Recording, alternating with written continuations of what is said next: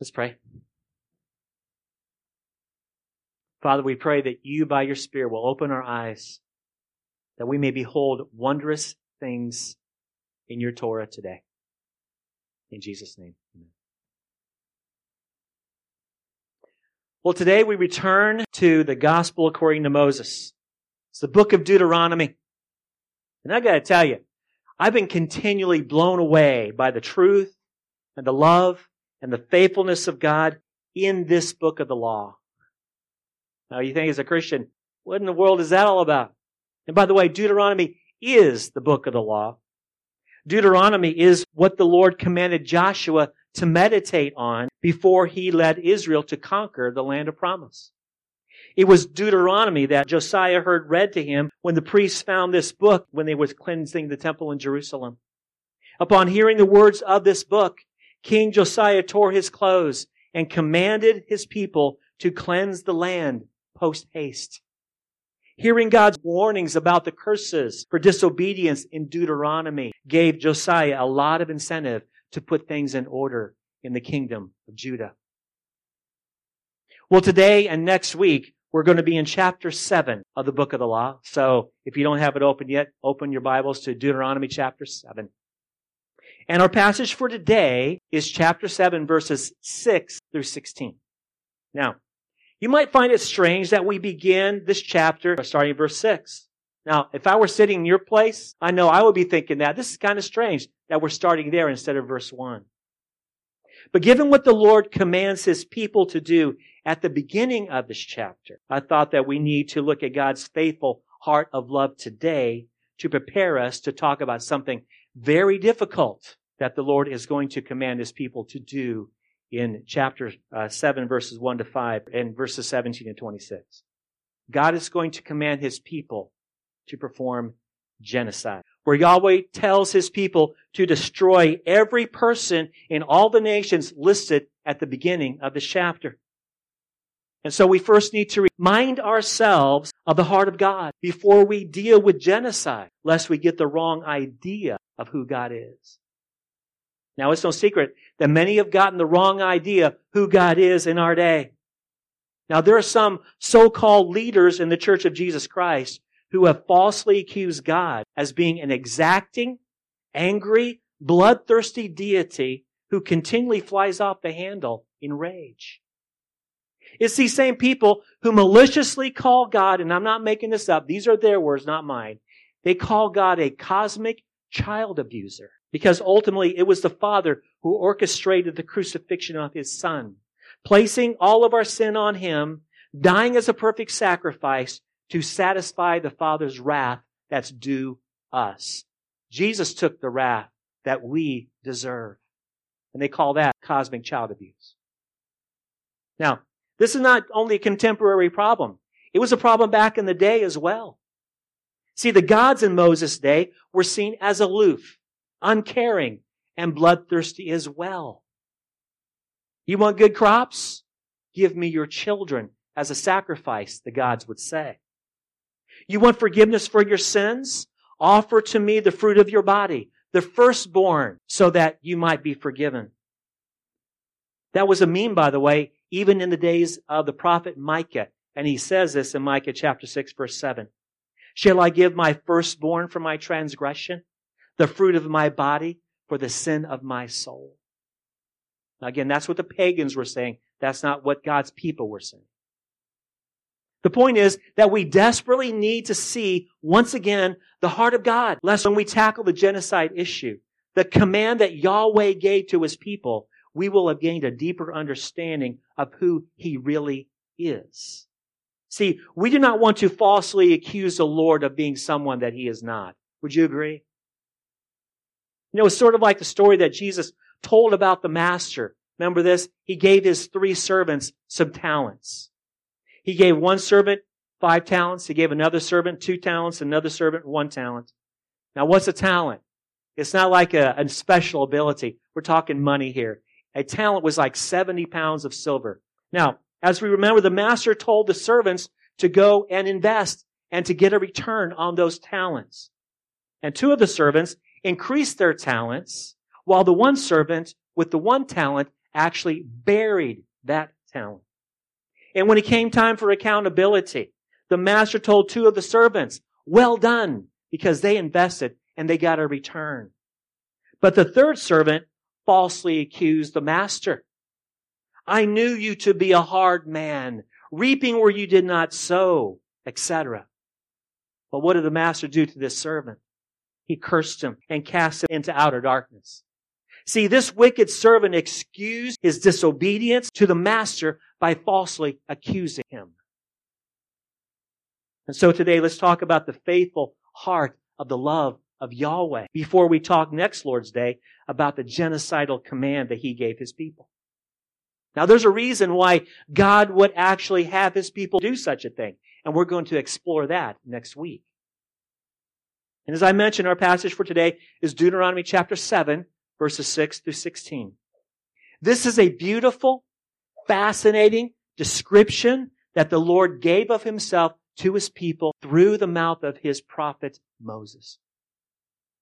In these verses, we have 3 things to talk about. First, we will discover the identity that the Lord gave Israel in verse 6. And what an incredible identity this is. And then in verses 7 through the first part of verse 9, we will see the Lord's character.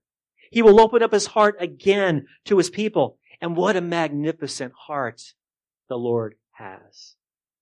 In the last part of verses 9 through 16, we will see how the Lord relates to His people regarding the covenant that He is making with them. And so again, 3 things to talk about regarding the Lord's faithful heart of love, Israel's identity, Yahweh's character, and their relationship one to the other regarding the covenant. So let's read about Israel's identity in verse 6. For you are a people holy to the Lord your God. The Lord your God has chosen you to be a people for His treasured possession out of all the peoples who are on the face of the earth. It is the Lord who tells His people who they are. They are holy. They are Yahweh's treasured possession. And would to God that every person would simply accept what He says about them instead of trying to figure out on their own, right?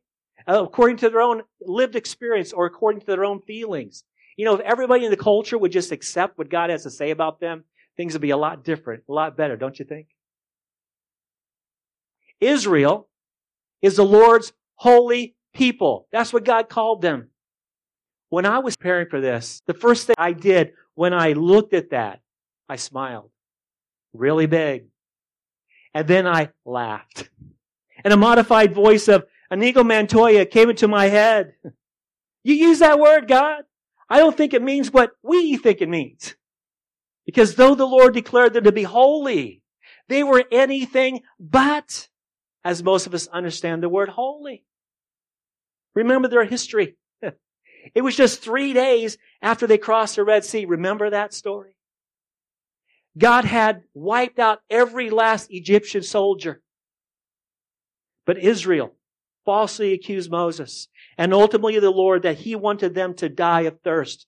You brought us out here only to kill us with no water. Well, a couple months later, at the foot of Mount Sinai, Israel had a little party. They made a sacrifice to a golden calf. They had a feast. And then they rose up to play. Spiritual adultery and sexual immorality were on steroids in that party. All the while the Lord was meeting with Moses and Moses was meeting with the Lord on Mount Sinai for him to receive the commandments, to tell His people how to live. Let's also not forget the reason why they wandered around in the desert for 40 years instead of enjoying the blessings of going into the land of promise. It was their fear-based disobedience, where again, they falsely accused the Lord that He wanted them dead at the hands of the Amorites and the giants living in the land. These were the very people God said, go wipe out, but they refused to do because they were too afraid. Does this sound anything like holiness to you in the way we understand it? Not to me. It sounds like this word doesn't mean what we think it means. So what does the Lord mean when He says to Israel, you are holy? In a nutshell, the Lord called Israel holy because He set them apart from all the nations around them. And in essence, He told them, you are mine. I am yours. We are in an exclusive relationship. You alone are my treasured possession. That's what that means. You know, it's kind of like marriage, especially the wedding day. Now, we're all familiar with this. See, on the wedding day, the bride and the groom, they proclaim their vows. They both make lifelong promises to each other. And the bride says to her groom in that promise, in saying yes to you, I'm saying no to every other man on the planet. And likewise, the groom says the same thing to his bride. And they both declare to each other, we will keep only unto one another as long as we both shall live in exclusive relationship. That's a holy covenant. And that is bedrock. That is what holy means here. Now, obviously, there is a moral purity aspect concerning their relationship, because God expects His people to reflect His holy ways. But regarding Israel's identity, it has everything to do with Yahweh setting the nation apart for Him alone to be His exclusive, treasured, and cherished possession. God says this about His people. And as good as that is, though, we need to move on and we need to discover God's revelation of His magnificent character in verses 7 through the first part of verse 9. Now, of course, we know that verse divisions are not inspired, because I'm going to cut that statement in verse 9 in half. There's a reason for that. And he says, it was not because you were more in number than any other people that the Lord set His love on you and chose you.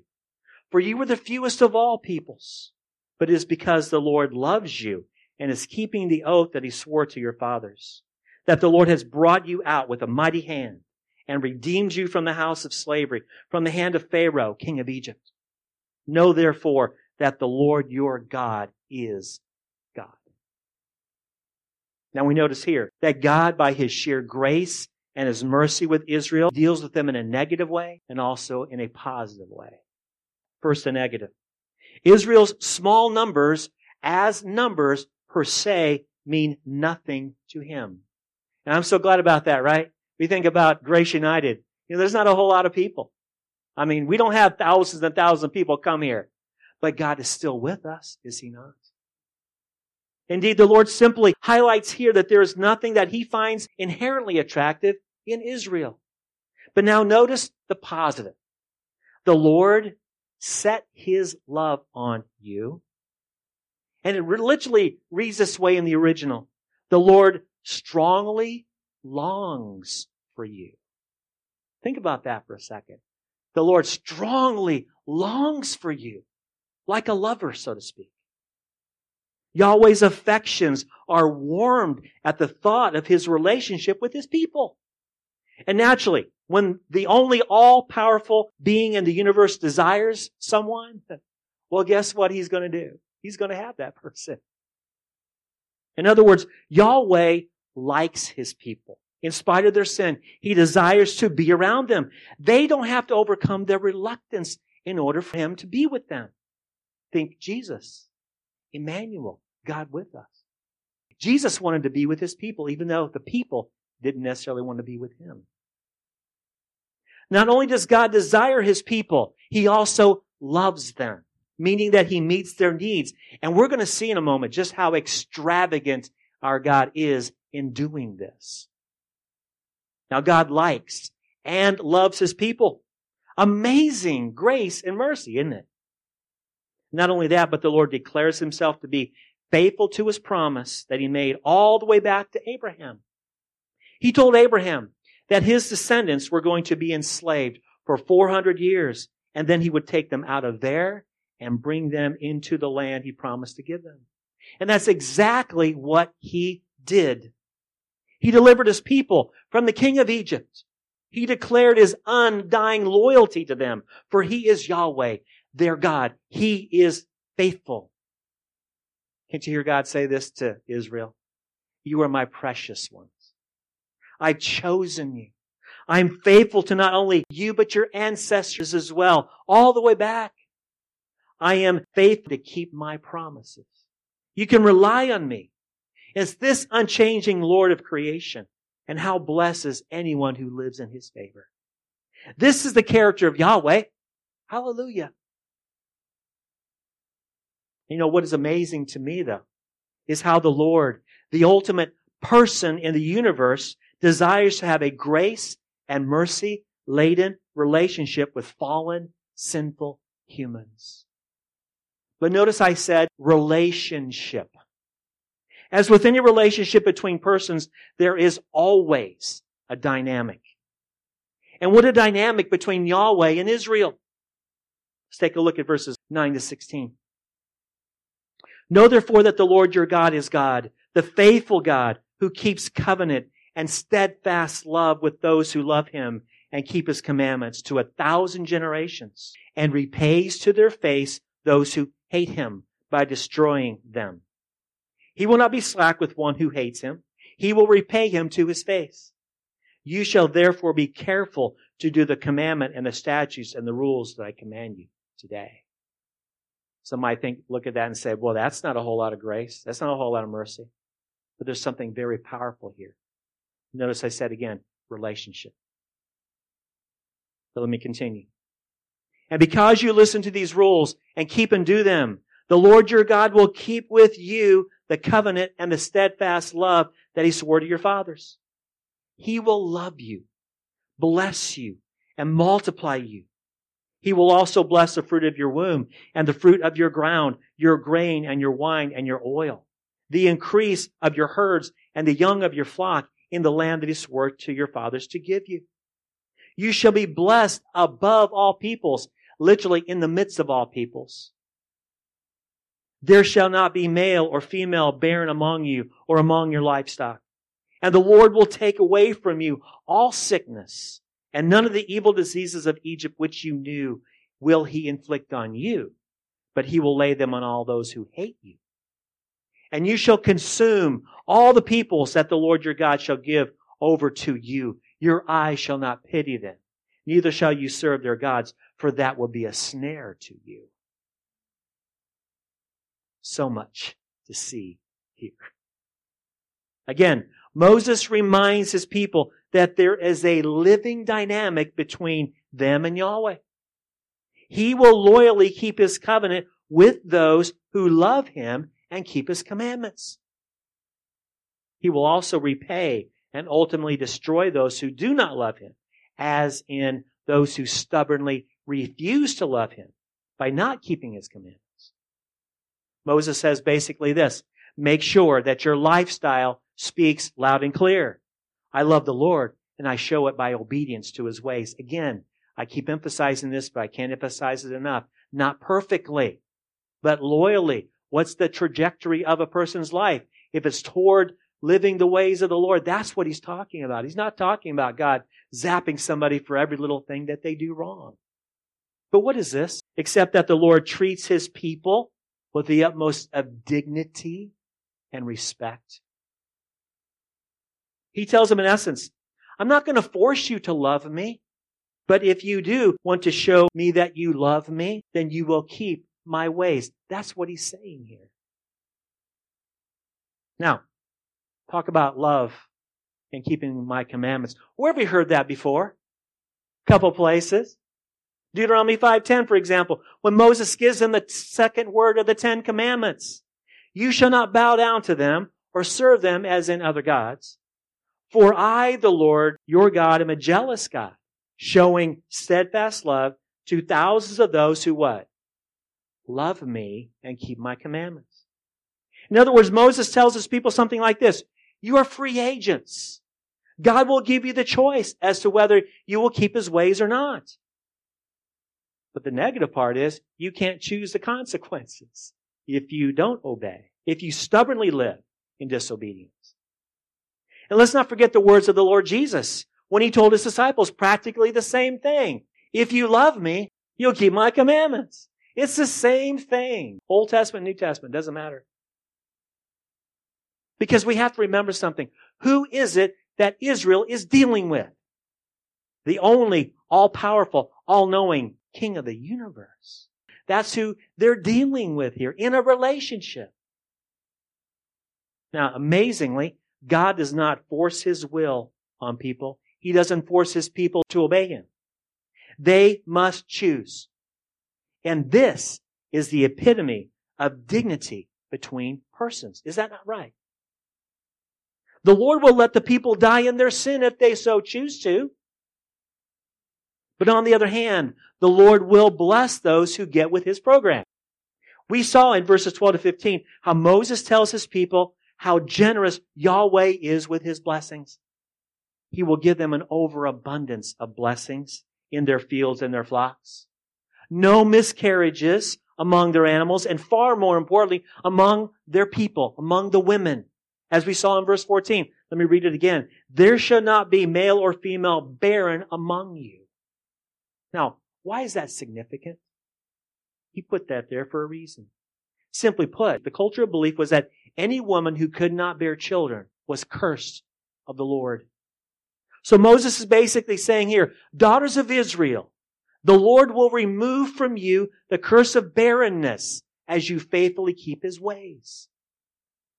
And speaking of removing things, the Lord through Moses told Israel, you remember the evil diseases and all those things that were placed on you when you were in Egypt? As you are careful to walk my ways, these very diseases that you experienced will not be put upon you, but they will be put upon those who hate you. And then in verse 16, Moses reminds the people of yet one more of Yahweh's character qualities. You shall consume, literally eat up like cake, all the peoples that the Lord your God will give over to you. Did you notice the character quality here? God will give Israel's enemies into Israel's hands. Military victory is assured. And in part measure, God will give Israel the victory because of His desire to have an exclusive relationship with them. And therefore, all the rivals must be gotten rid of in the land. In another word, genocide. Israel was to show no pity to the enemies because the nations of the land of promise that they were going to go into, those nations wholeheartedly committed themselves to their gods. And the Lord knew that the rival gods, the rival religions, would distract and even entice Israel to go after them, and spiritual adultery would result. And God says, spiritual adultery is something my people will not do. And so to close out the message today, let's review Yahweh's beautiful, fascinating character qualities He inspired Moses to tell His people. I came up with 6 qualities. Maybe you can come up with more. Number 1, God is the almighty deliverer. The very reason why multiplied hundreds of thousands of the sons and daughters of Israel were standing on the east side of the Jordan River listening to Moses was because Yahweh saved them. He delivered them from Egypt. God is the Savior of His people. Number 2, God is the faithful promise maker and promise keeper. He will not fail to keep His promises. Not one word which has come out of His mouth has fallen down to the ground. He says what He means, and He means what He says forever. Do you believe that? Another challenging question. Do you live as though you believe that? Number 3, God has warm affections for His people, then and now. He not only loves us, He likes us. Isn't it amazing? He enjoys the company of His people. We don't have to overcome His reluctance for Him to meet with us. Further, God tells us that His people are His treasured possession. Remember last week, if you were here, the prayer that Paul prayed in Ephesians. Ephesians 1:18. In his prayer, we talked about this last week, and he says, having our eyes enlightened, he's talking to the church now, that we would know among other amazing things what are the riches of the Lord's glorious inheritance in His holy ones. Who is the Lord's inheritance? It's us. It's amazing.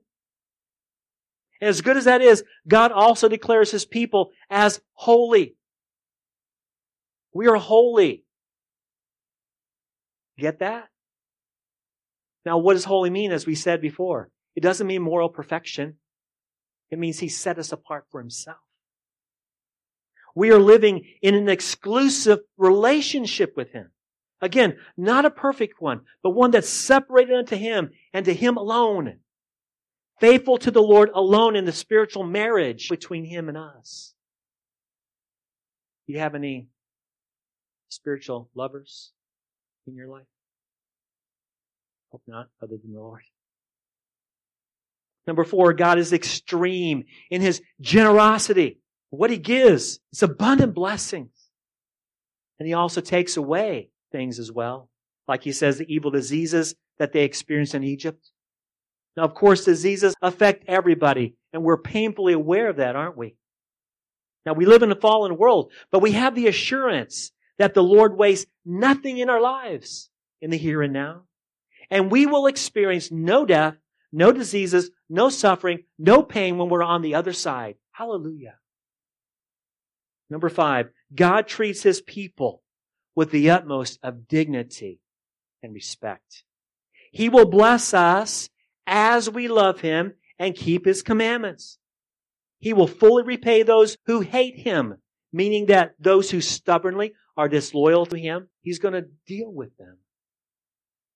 The bottom line is that He gives His people His commands, and He basically says this: choose who you will serve. When we serve Him, He rewards us. When we disobey, He disciplines us. Anybody ever been disciplined by the Lord? But when one lives in active, ongoing rebellion, even while claiming to be part of the kingdom, He destroys. It's tough stuff, but that's what He says. And number 6, God prepares His people for victory in the battle, then and now. For Israel, Moses prepared the people for physical warfare, doing battle in the strength of the Lord. And spiritually speaking, it's the same way with us. Remember what Paul told us in Ephesians 6:12.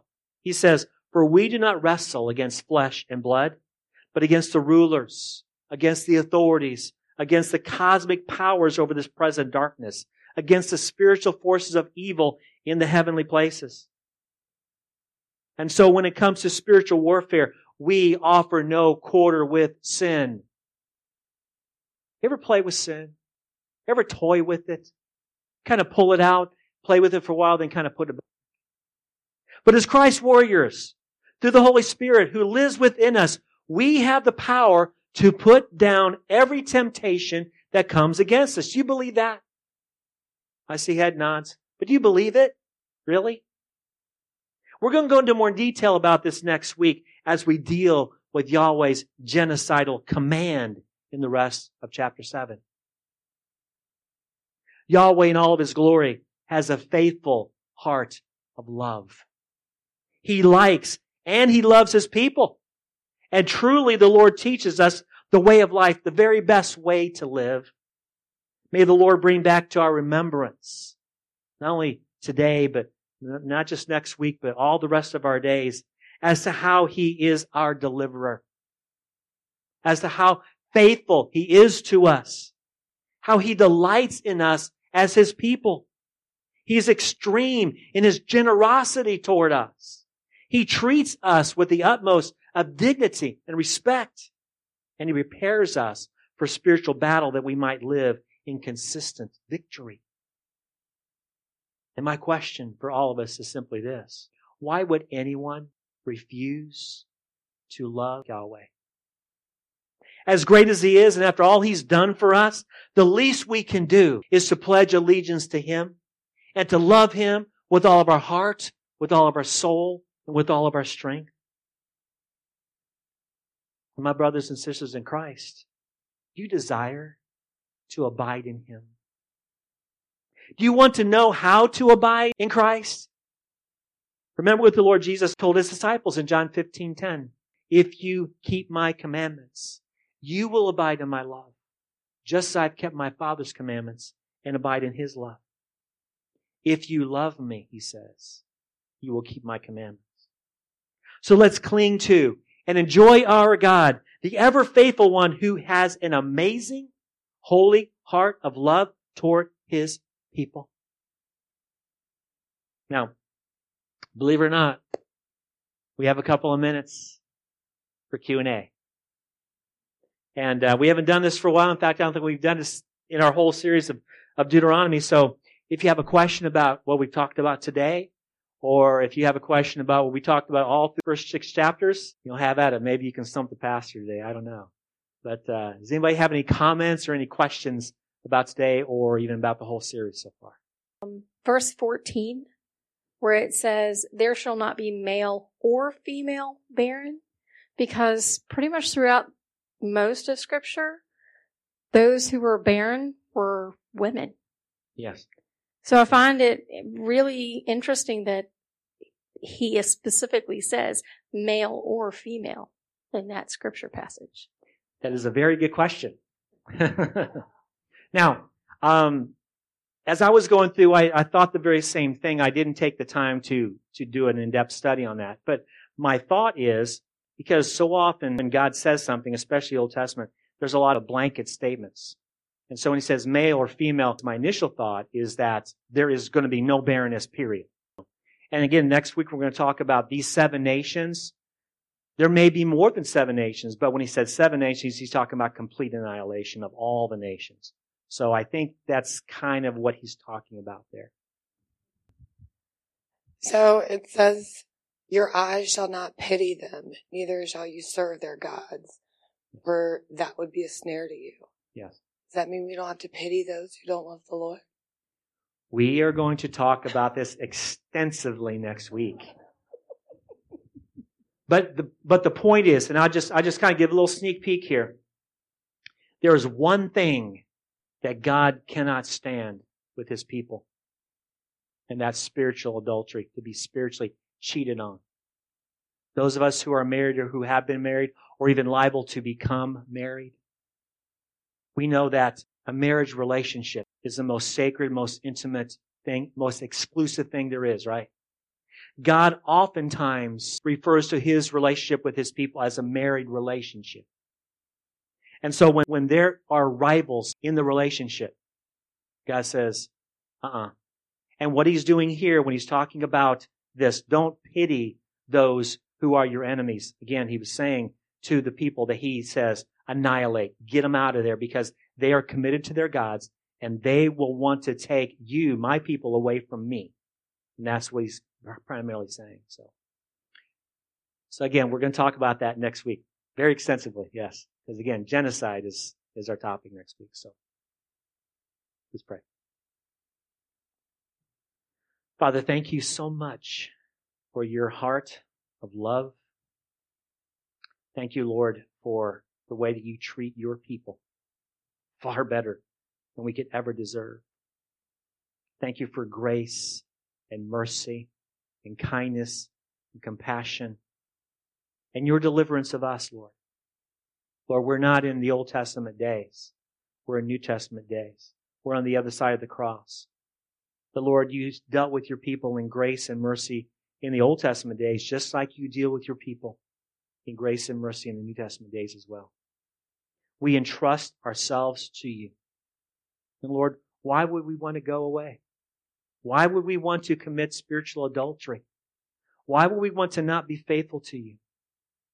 So Lord, I thank You for this time. I thank You for Your word, which is forever settled in heaven. I thank You for the Torah, the teaching of Your ways. Lord Jesus, You told us how to abide in You, and that is to keep Your commandments.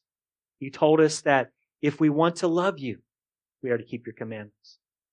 So now, Father, I thank You so much. I thank You that You are consistent with Your people. We don't have to figure it out. We don't have to try to figure it out. That, Lord, You are always consistent and Your love is always constant to us. So, Lord, I pray now that as we turn our attention to yet another couple of acts of worship, our giving and singing, I pray that You would help us to do these things as unto You, because, Lord, You alone are worthy of all praise and honor and glory. And we'll thank You for it in Jesus' name.